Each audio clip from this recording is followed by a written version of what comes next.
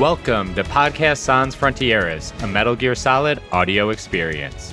Here, we infiltrate the narrative, interrogate the characters, extract the themes, via Fulton, of course, and finally face down the technological behemoth that is the Metal Gear franchise. You're a soldier. Finish your mission. I'm Manu, also known as Manuclear Bomb. I'm still Brian. Hi. Today's episode is No Victory, No Defeat, our wrap-up episode on 2004's Metal Gear Solid 3 Snake Eater. As always, we will finish up our coverage by doing our deep dive into the game's themes and messages, or at least how we take them. But first, our spoiler warning for this and every episode. Everything is declassified. We know who Sigint becomes, we know who Meryl marries, we know the fate of Master Kazuhiro Miller. This is not a playthrough podcast. It's all on the table for discussion as we progress through the games. And today, we will be joined by our guest, Will. Will, please introduce yourself. Hi, all. My name is Will. You may know me from Twitter as Enron Hubbard or at Willhammer40K. I'm also the host of a podcast called Raw Intelligence, which is not officially a Metal Gear podcast, but being that I'm one of the hosts, it invariably comes up like once per episode.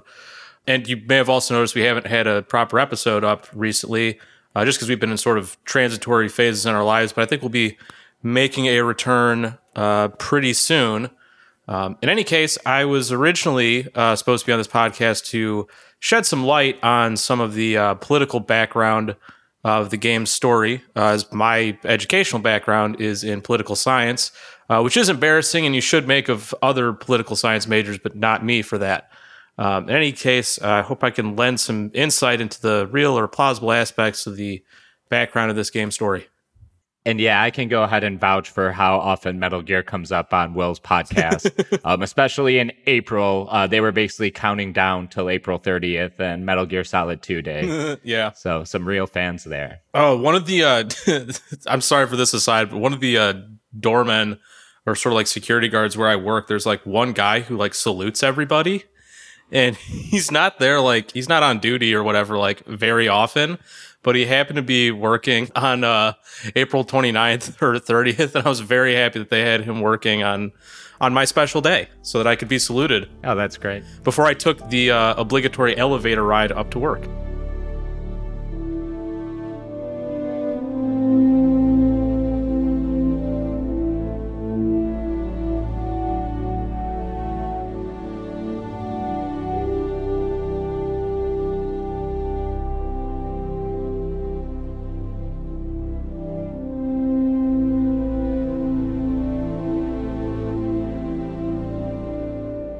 So in true Podcast Sans Frontieres fashion, we will carry on the meme of our MGS1 and 2 coverage.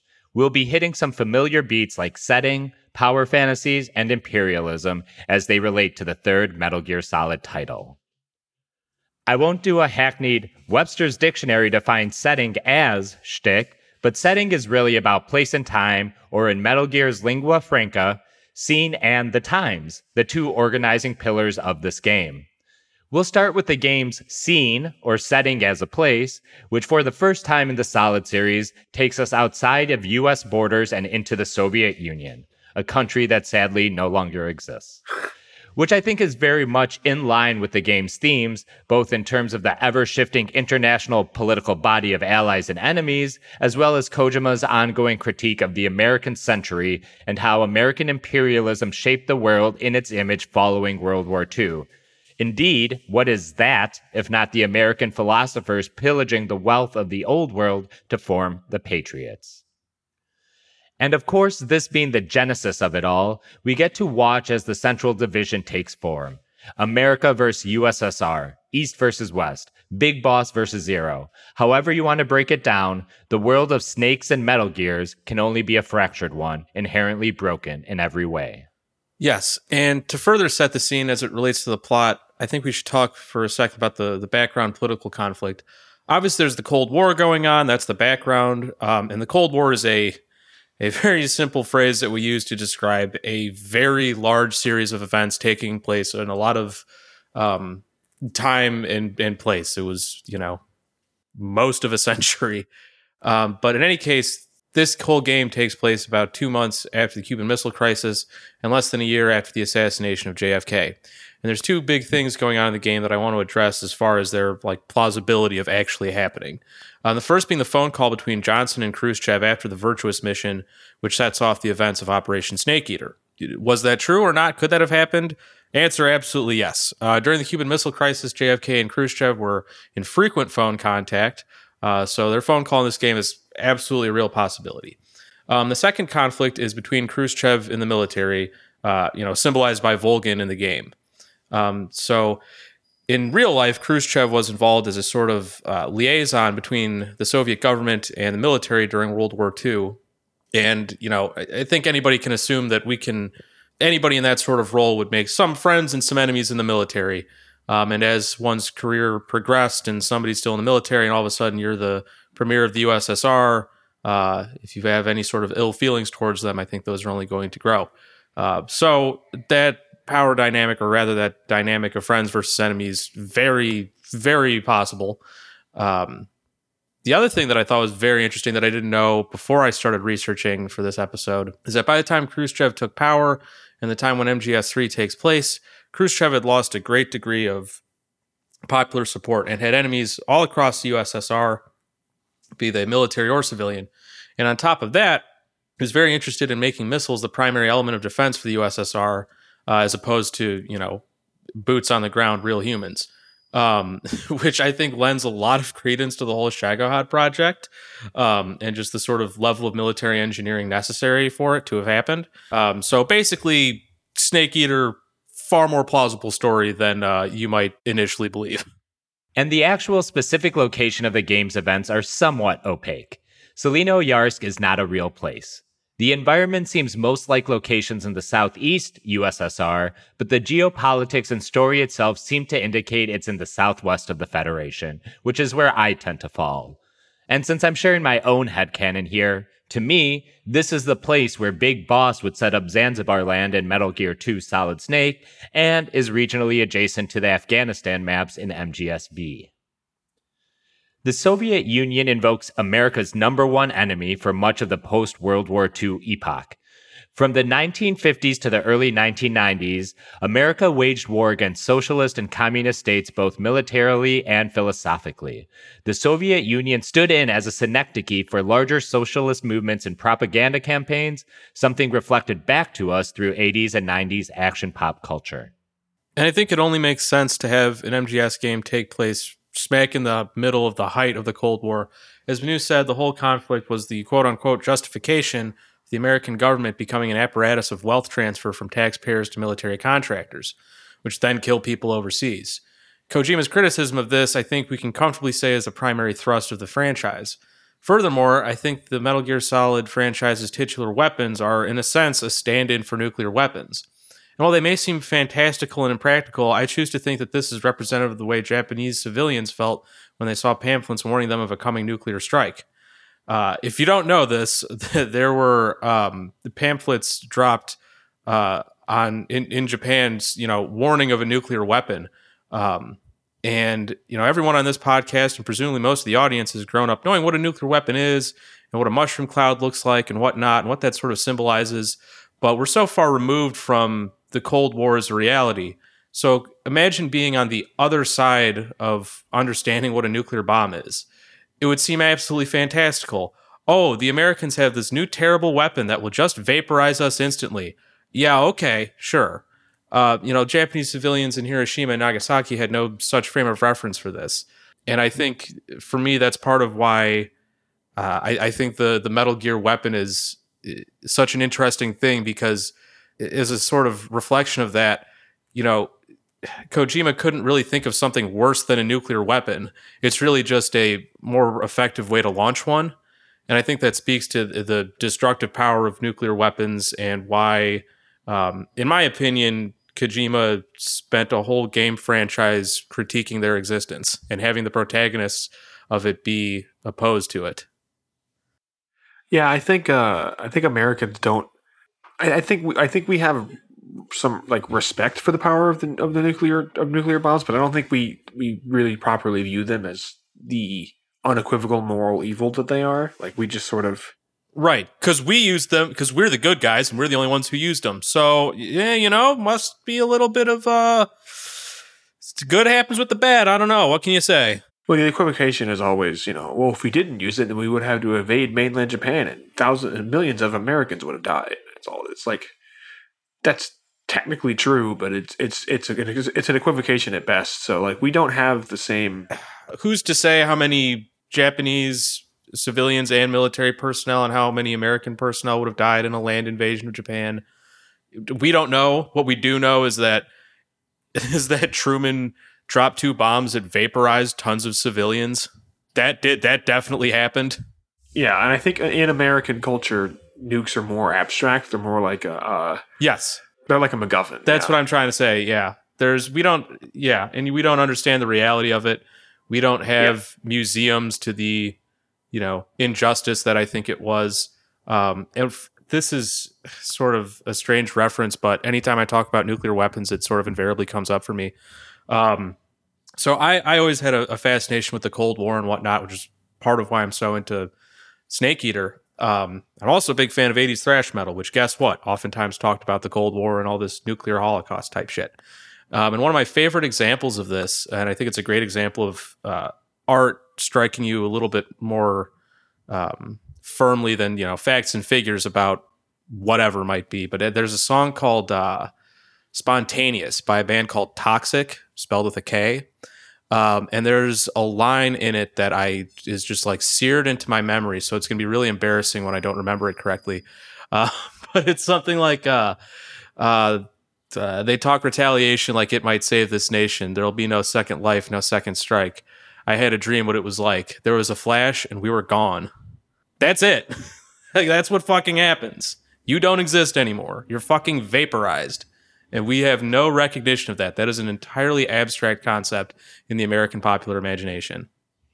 Yeah, and I like what you were saying earlier about how, the Japanese were pamphleted with these, we're going to nuke you, and, they have no context for what a nuclear bomb is. It's something unknowable to them at that point. Exactly. And when you look at other Japanese media that critiques, the nuclear bomb attacks, I think the obvious example is Godzilla. Yeah. Because there's something unknowable about this monster. It's something, older, deeper, just it's beyond human comprehension. And I honestly think that what we did to those 2 cities in Japan, Hiroshima and Nagasaki, is almost unknowable. Like, that sheer level of devastation, I don't think a single human head can wrap its head around in a good and thoughtful way.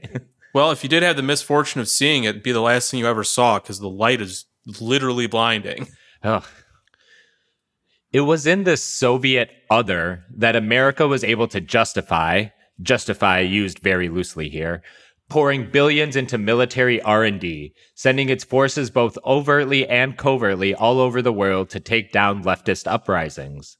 One of the prime examples is America's neighbor, Cuba, in which America is actively taking part in clandestine operations following the rise of Castro.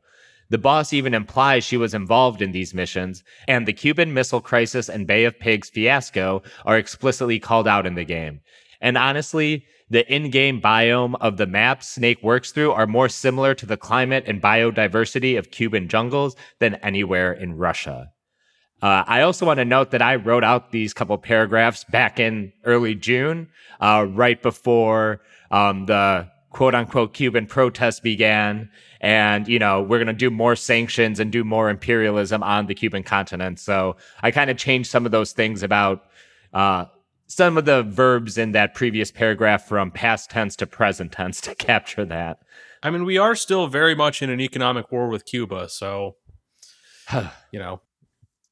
Castro and Cuba would just be more data points in the endless cycle of existential threats the U.S. would conjure up in the name of anti-communism. It would be the justifications for fighting proxy wars in Korea, Latin America, Iran, and Afghanistan, the latter 2 of which led to the U.S. directly arming Saddam Hussein and one Osama bin Laden of the Mujahideen.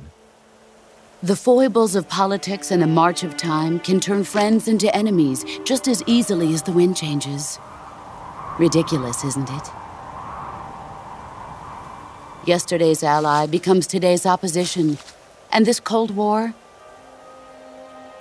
Think back. When I was leading the Cobras, America and Russia were fighting together. Now, consider whether America and Russia will still be enemies in the 21st century. Somehow I doubt it. Enemies change along with the times, the flow of the ages, and we soldiers are forced to play along. Of course, I don't mention those fellas for nothing. This game and this story was conceived in the shadow of the War on Terror and is very much a commentary on it. Shocking no one, in each game, Metal Gear Solid tries to expand and contemporize its ongoing critique of American imperialism. Hussein and bin Laden, Iraq and Afghanistan, were once considered our allies back in the 80s, when they acted as proxies against Iran and the Soviets respectively. But when that was no longer convenient, or in other words, no longer serving American ends, they became the enemies. This is a gross simplification, of course. Osama was actively trying to sabotage U.S. interests in the Middle East and North Africa prior to 9/11, and Hussein and the conflict with Iran was more largely about oil, harkening back to our MGS2 discussion on the petrodollar. But if you think back to the boss's quote, "The sacrifices of war cause a shift in the times. This shift leads to renewed conflict and in turn triggers the next war. Like a nuclear chain reaction, each conflict sparks countless others, forming an endless spiral that will continue on for eternity." You see that very much on display in the events of the 30 years preceding the release of MGS3. The actions the U.S. took in the late Cold War, arming bin Laden and Hussein, led to a shift in the times, the end of the USSR and the end of history period, which led to the next war, this War on Terror. And this has been going on previous to all that, the snake forever eating itself. Regional conflicts leading to World War I, leading to the rise of Nazism and the events of World War II, leading into the Cold War, and on it goes. The War on Terror is not just broadly critiqued through monologue either. It's explicitly visualized in the events of this game. Namely, the torture of Naked Snake is an explicit reference to Abu Ghraib, down to the black bag on Snake's head and the way he's hung. The game's torture scene shifts away from the cinematic homage of the torture table from Goldfinger and into something more real, and thusly more brutal. We mentioned in the prior two titles, Kojima engaged with the concept of torture before it was in the zeitgeist. Here, he sharpens the scene when it very much is in the thick of it. We've talked at length about the philosophers and the philosophers' legacy and what they represent. But before we move off the imperialism topic, I do want to dish just a bit more on the Wiseman's Committee, which were the core decision makers of the philosophers and presumably the 12 names that Solid Snake and Otacon recovered at the end of Sons of Liberty. They may be deceased, but as the boss says, but the last of the original members died in the 1930s. After that, the organization began to run out of control, and the Wiseman's Committee degenerated into a mere shell of its former self. The philosophers of today have no sense of good or evil. Their influence extends to countries and organizations involved in every aspect of every war. They have become war itself. The Wiseman's Committee is a direct reference to a book by Walter Isaacson and Evan Thomas called The Wisemen: 6 Friends and the World They Made. This nonfiction work recounts the actions of 6 men who crafted post-war America and the containment policy for socialist and communist uprisings. From FDR to LBJ, these men architected NATO, the World Bank, the Truman Doctrine, and the Marshall Plan, all organizations and directives used to forward American interests and ideology, often under the guise of a third-party or collaborative effort. For posterity, the 6 men documented in this book are Dean Acheson, Secretary of State under President Truman; Charles E. Bolin, U.S. Ambassador to the Soviet Union, Philippines, and France; W. Averell Harriman, Special Envoy for President FDR; George F. Kennan, Ambassador to the Soviet Union and Yugoslavia, State Department Director of Policy Planning; Robert A. Lovett, Truman's Secretary of Defense; and John J. McCloy, a War Department official and later U.S. High Commissioner for Germany. Absurd to think that so few people could shape so much. Maybe more absurd now given how our culture infantilizes politicians as being helpless small beings that won't let them confront a Joe Manchin when he declares voting rights are for the birds. A little less helpless when Ilhan Omar criticizes Israel, though. I do think we've lost the thread of power in the Imperial core here, but I digress before I go on a longer rant. On that topic, yeah, I think to what degree it's intentional that politicians are seen as, helpless little small beans. I don't know that it is necessarily intentional on anybody's part, although it's, sure effective if it is. But I think we do need to understand that politicians are not just passive conveyors of imperialism. I mean, to some extent they are, because any one is not, doesn't hold all the cards. But they are actively shaping the world around them, especially when they hold any sort of seat of power in the most powerful country in the history of the world. And so it's important to recognize that they're not just people in a newspaper or on your TV screen or computer screen or whatever. Like they really are shaping the world, and their decisions are going to have an impact on people around you.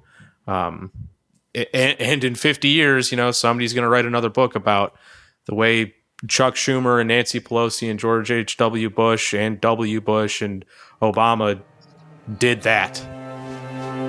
A soldier's skills aren't meant to be used to hurt friends. So then what is an enemy? Is there such a thing as an absolute timeless enemy? There is no such thing, and never has been. And the reason is that our enemies are human beings like us. We've talked much of pacifist play in Metal Gear. Hell, it's one of the franchise's defining traits. The first game confronted you with your violence, while the second introduced non-lethal mechanics, allowing you to beat the game without killing anyone, at least for gameplay purposes. MGS3, though, I feel is where this theme really starts to sing.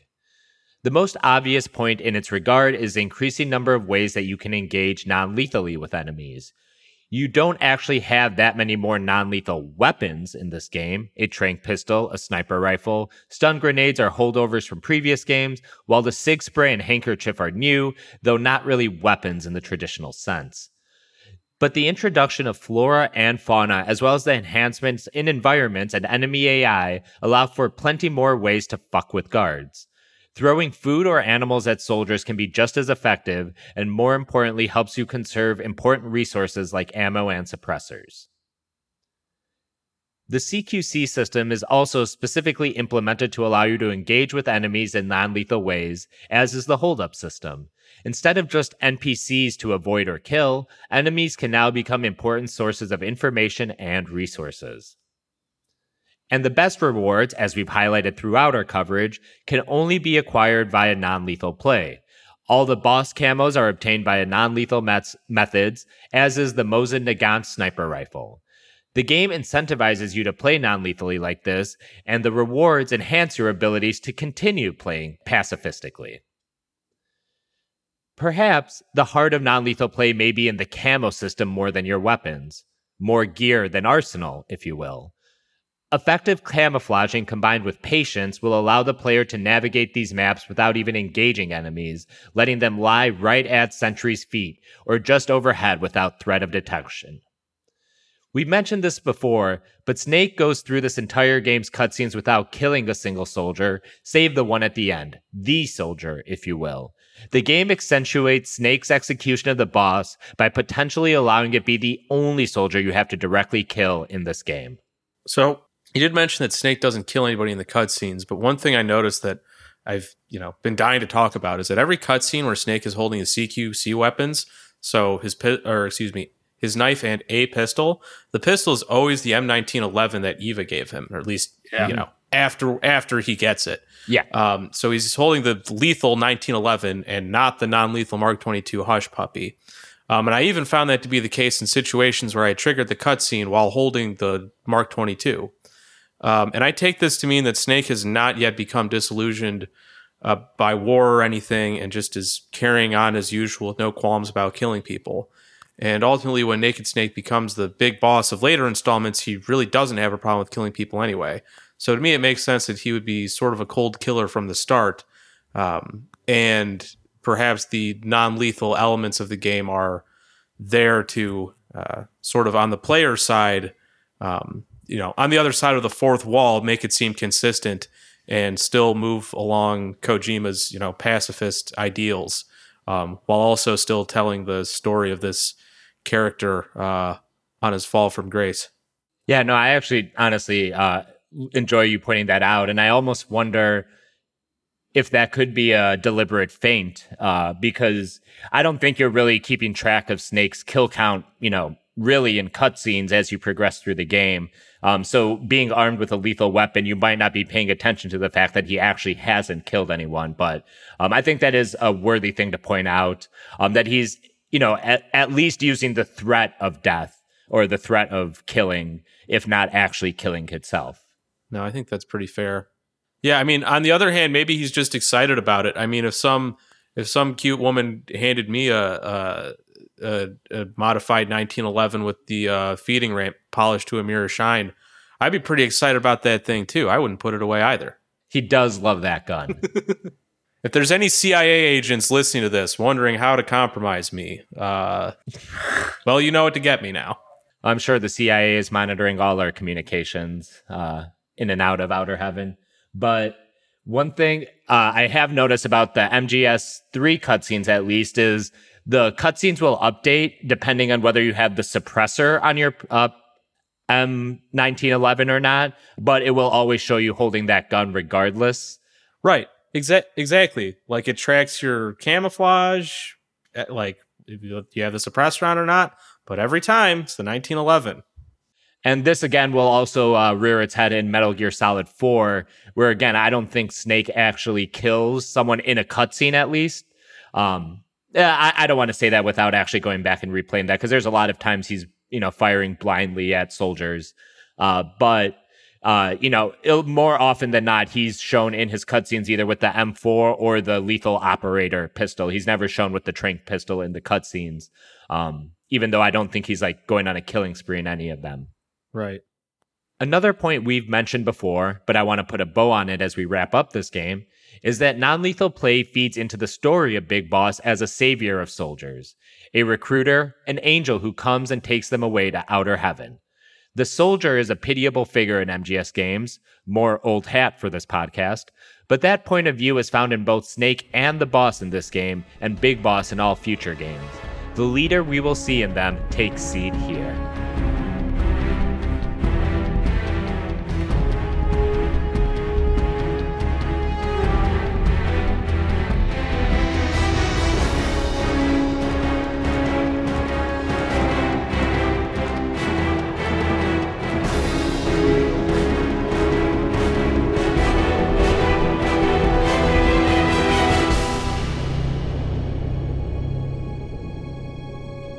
Which rolls right into the next meme of Podcast Sans Frontieres wrap-up episodes, challenging the video game power fantasy. Like all the other topics, this is an ongoing theme in MGS games that continues to evolve and refine itself pursuant to the times. The pacifist gameplay, of course, is a pillar of this, not only providing the option to not kill everyone, but to incentivize it to the point that it at least has become my preferred way to play this and all Metal Gear Solid games. And honestly, any game where pacifism is an option. And as mentioned, Snake only technically kills the boss in the game's cinematics, so a player looking for a John Rambo moment out of their protagonist will be sorely disappointed. We already did highlight that we also get to watch Snake piss himself during the torture scene, maybe the least empowering act where our hero is laid bare. The Sorrow battle deserves specific mention here, even though we covered it in detail a few episodes back. Few games before or after have confronted the player with their own history of violence, the specificity of violence, in fact. It's Liquid Snake staring back through the screen at you and saying, "You enjoy all the killing." The meme transformed from cutscene to gameplay. And also, like that first Metal Gear Solid title, Snake here is ultimately a puppet at best. His individual victories are prescribed to him. The overall success really that of his mentors. The one he killed, by the way. Yet again, he is a pawn on a prescribed route that he executes to a T. He briefly gets the girl, who promptly betrays him, and Snake only gets to live on by her mercy. Man, I pine for the days of riding off into the sunset with Otacon. Snake is a pawn in the story, and ultimately we the players are pawns of the creators. Despite the variety of ways this game can be played, in the end we must all do our duty and run our little course through the game. In a way, the inability to change the narrative track is satirized in the game over time paradox screens. Not only do you not have control of your fate, but your future also has a history that cannot be changed. Powerless indeed. Actually, let me take that a bit further. Remember, Metal Gear Solid 3 was supposed to be the last of the trilogy, a finite endpoint. As ludicrous as it seems, we were left to come up with our own story of Big Boss and his descent, or ascent, to, well, Big Bossdom from now until the events of Metal Gear 1 and 2. One of the themes that is strongest in this game, from my read of it, is the theme of motherhood, and specifically that of a sort of mother-coded character, obviously the boss, making a sacrifice for a quote-unquote son that he will never be able to repay or frankly even understand until it's too late. That's a story element in this game, but also in the gameplay we have a recurring element in the franchise. The player character having to carry, sometimes literally, a female character through danger, be it the rookie Meryl in Metal Gear Solid 1 or Emma in Sons of Liberty. There's often a time where the mother-son role is reversed. In Snake Eater, there's a part where Eva is injured and Snake has to guard her from the Soviet troops to safety. I don't think this is Kojima trying to call women weak by any stretch, because all the female characters who do this are very consequential to the plot, and in Eva's case, very self-sufficient. To me, this is furthering the subversion of the typical shooter fantasy, because, like the shooter fantasy, you are the toughest son of a bitch on Earth. You are a one-man army who's taken down giant military machines, but for a moment you have to take care of somebody else, or rather protect instead of harm someone. And the thing is, it's fucking infuriating. And maybe that says something about me, maybe it's what Kojima wanted, but I found that part of the game where you have to guard Eva just the fucking worst. I couldn't fucking handle it. I hated it. Anyway, that's my read on that, and I think that's a theme in the games that deserves to be interrogated a little bit. Another thing that occurred to me last night, I was watching Psycho, a film that I'm sure Kojima has seen a million times. So being that this is a spoiler warning zone, I'm just going to assume that everybody here is at least familiar with the plot of Psycho if they haven't actually seen it. But anyway, at the end, there's a police psychologist explaining what the deal with Norman Bates is. And it boils down to Norman dealing with the act of matricide, killing his mother, and becoming a different person. In Norman's case, he just became his mother, dressed up in her clothes, and talked in her voice and made up conversations between the two of them. But in Snake's case, he becomes a different person who's Big Boss. And perhaps that name is meant to suggest that Big Boss and Boss are more alike than different. But in any case, I would suggest that contrary to my news hypothesis, it is after Snake's act of matricide that he is reborn as Big Boss, and not necessarily during the torture sequence. Yeah, maybe to kind of have a little dialectic between our two theories, because Big Boss, that whole kind of rebirth scene and the literal rebirth following his quote unquote death and the battle with the Sorrow, I would say maybe the entire third act is being the rebirth of Big Boss, which includes like the good parts, destroying these giant mechas and Volgan and all that, but then also the tragedy and the heartbreak at the core of it, which, go hand in hand. Not one, not the other, uniquely defines it, but the two of them in concert define, this Big Boss character. So I can definitely get on board with that hypothesis. Yeah. Well, frankly, I think they're all worthy hypotheses. I just like to throw out some different ideas for the sake of conversation. But I happened to watch Psycho around the time that I was doing research for this, and I thought, now, hey, wait a second. Kojima's a movie guy. He's seen this a million times. I wonder how much this had something to do with it. And before we move on to the next topic, I want to recognize the King Kojima for purchasing Billie Eilish's new album on the first day and posting about it. And of course, playing it on a Sony cassette Walkman. I love him.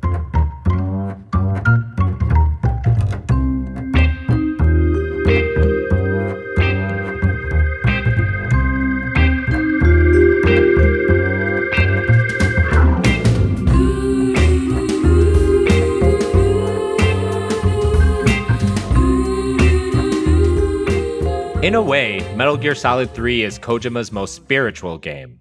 Can I elaborate on that? No. Biblical themes are no stranger to Kojima. We spent time discussing the Tower of Babel and its meaning in MGS2, which will also come back in our Phantom Pain discussions. As I very much belabored during this entire series, this game is very explicitly Genesis. Eva tells you it's like capital G Genesis, with a twist. It's the lowercase g Genesis of the canon of Metal Gear. Snake also has his own Christ-like touches, namely him being strung up, dying, and then being reborn as Big Boss at whichever point you want to say he was. While Snake doesn't ascend to the heavens or return to his home planet, I'm a little fuzzy on the Bible, he does become a savior figure in his own right, saving soldiers from the battlefield and bringing them under his care. Outer Heaven isn't just a name, folks. And well, American policymakers and warmongers hold Big Boss up as a savior too. Not in good faith, of course, but to take advantage of his image to push their own regressive imperialist ends. You know, something American policymakers and warmongers do with the actual Jesus Christ too. There's so much more than Christianity in play here, though. The pagan gods of old come through as well. Perhaps a nod to the natural setting which creates firm pasture for that to grow. Volgin and the Cobra unit could be ripped straight from Greek myth. The former Zeus-like, while someone like the Sorrow invokes both Hades and Charon, the ferryman of River Styx. And I already impressed upon you the analogy to Odin, making Big Boss the All-Father to this world of snakes and Metal Gears.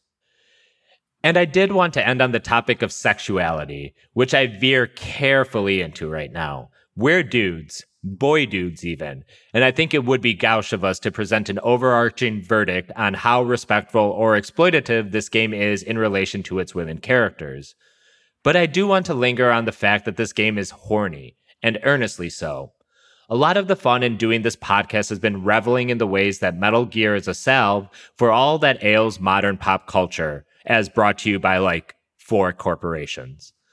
Metal Gear challenges traditional male power fantasies, it questions the nature of sequels and content ad infinitum, and it offers something other than fan service when all fans seem to want now is one toy to team up with another.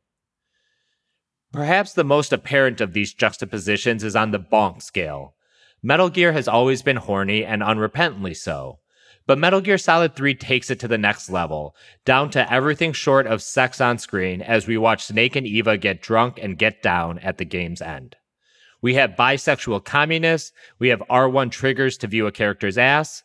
It's a bit messy, and again, I don't think I can say confidently that it's not male-gazy, but there is raw desire there that I think is earnest and welcome. And I think it's important that it's a lot.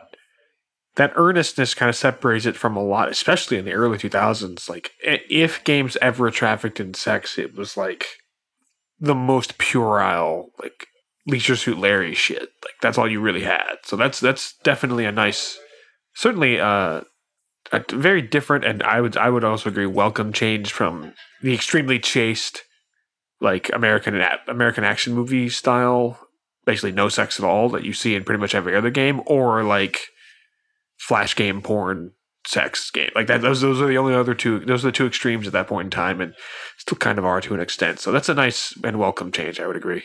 I think the other one that's kind of contemporary to the Metal Gear Solid 2 and 3 is Grand Theft Auto. And, getting a sex worker into the back of your car, watching your money go down, and then having the ability to, trigger warning, kill her after all that. It's definitely, it's just the most cynical possible interpretation. Exactly. And while this stuff might be, whatever criticism you have of it, it doesn't feel cynical in that way. It generally feels heartfelt, or at least, sincere in its depiction of desire. I do love that this game's sort of sexual undertones carry on the common theme in James Bond films, as you've already established, a big influence on Metal Gear Solid. Frequently in Bond films, especially the Connery era, there's a woman who is somehow in league with the villain who is sent to seduce James Bond in an effort to either distract or just murder him or whatever. She's sent to go get Bond off his game.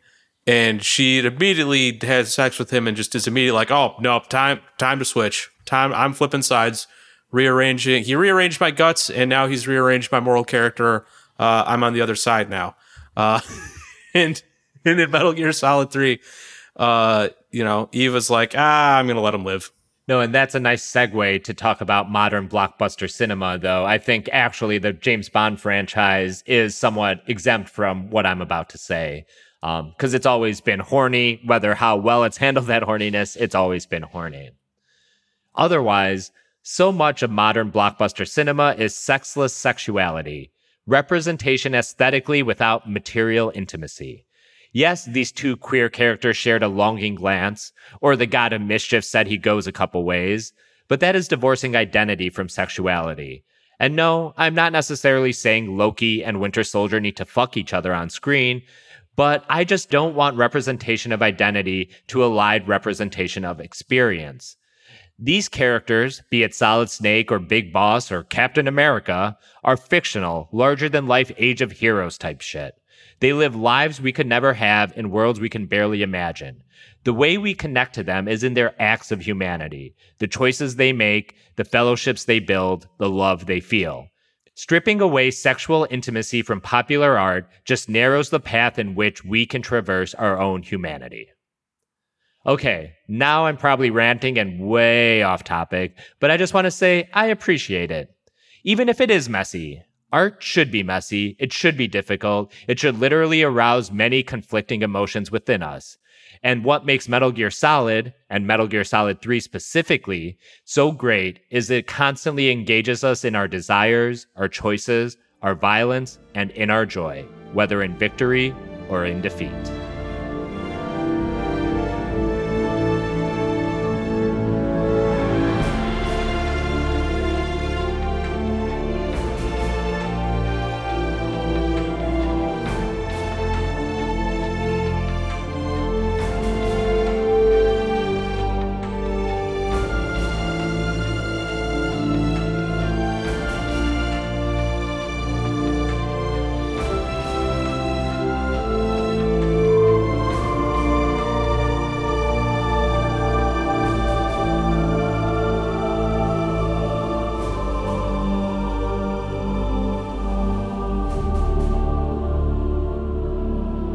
That's mission complete for this episode and for Metal Gear Solid 3.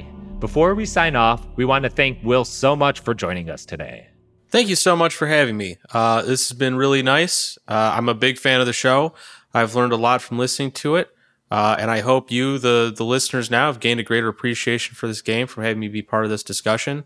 I'm almost like embarrassed to admit this, but I sort of didn't grasp until having listened to this show just the thing that Kojima's maybe doing some criticism of nuclear weapons, that a Japanese guy might have some thoughts about that I don't. It sounds stupid, but I just didn't put two and two together until some point while listening to this show. So I really have to thank you guys for bringing that realization onto me. Any case, if you'd like to hear me talk about far less insightful topics, please check out the Raw Intelligence podcast, which will be returning to Spotify. That's the only place I did the paperwork for it to be on. Hopefully sometime soon. Yeah, no, thanks a lot, Will. And we'll definitely throw a link or a tweet up linking to Raw Intelligence and your Twitters as well. So thank you very much again for joining us. Oh, of course. Thank you again for having me. Thanks. A quick programming note for our listeners. We are going to take much of August off. We have a special episode about sequels, prequels, and remakes that we'll have out during sometime in August, but we will look to start our Metal Gear Solid 4 coverage sometime in September. Along with that, we hope to have some more interesting content to go alongside our ongoing games coverage, hopefully some interviews and maybe some other special deep dives like we did previously with James Bond. So stay on the lookout. I think we have a lot of exciting stuff coming out for you guys that I think you'll enjoy. And, you get to hear more of us, which is always great. Our frequency is podcastsansfrontieres@gmail.com and at podsansfront on Twitter and Instagram. I've been Manu, also known as Manuclear Bomb. I've been Brian. We're men with names. for the last time. Shout out to our sound editor, Stephen Boyd, aka DJ Empirical on Twitter. Please remember to like, review, and subscribe on your favorite podcast application. And again, for the last time, you have a way to fall. Son, you've got a way to fall. They'll tell you where to go, but they won't know. Son, you'd better take it all. They'll tell you what they know, but they won't show. Oh,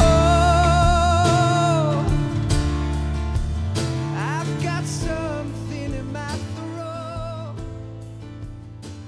I need to be alone. But setting is really about place and time, or in Metal Gear's lingua franca. Sorry, let me start that paragraph over. I won't do a hackneyed Webster's dictionary to find setting as, but setting is really about place and time, or in Metal Gear's lingua franca. God, why do I suck at saying that? Last time, sorry. Whatever comes out is the way it comes out. And the actual specific location of the game's events are somewhat opaque. Celino Yarsk is not... did Somewhat. you have something? No, somewhat, yeah. Yeah. Okay. All right. All right. I'm going to start that from the top. I'm not super well versed in Godzilla lore, but isn't at least one background story that the creature, the titular creature, is like a result of nuclear irradiated waters, something like that? I've only really seen the original, and it was that. God, I should know this better because it's one of my favorite movies, but I do not know. Well, I apologize. we'll save that for another installment, I guess. Yeah, Steven, sound editor, you can go ahead and move that, that part of the thing to the outtakes at the end, because clearly showing my ass on how little I know about Godzilla. A dud.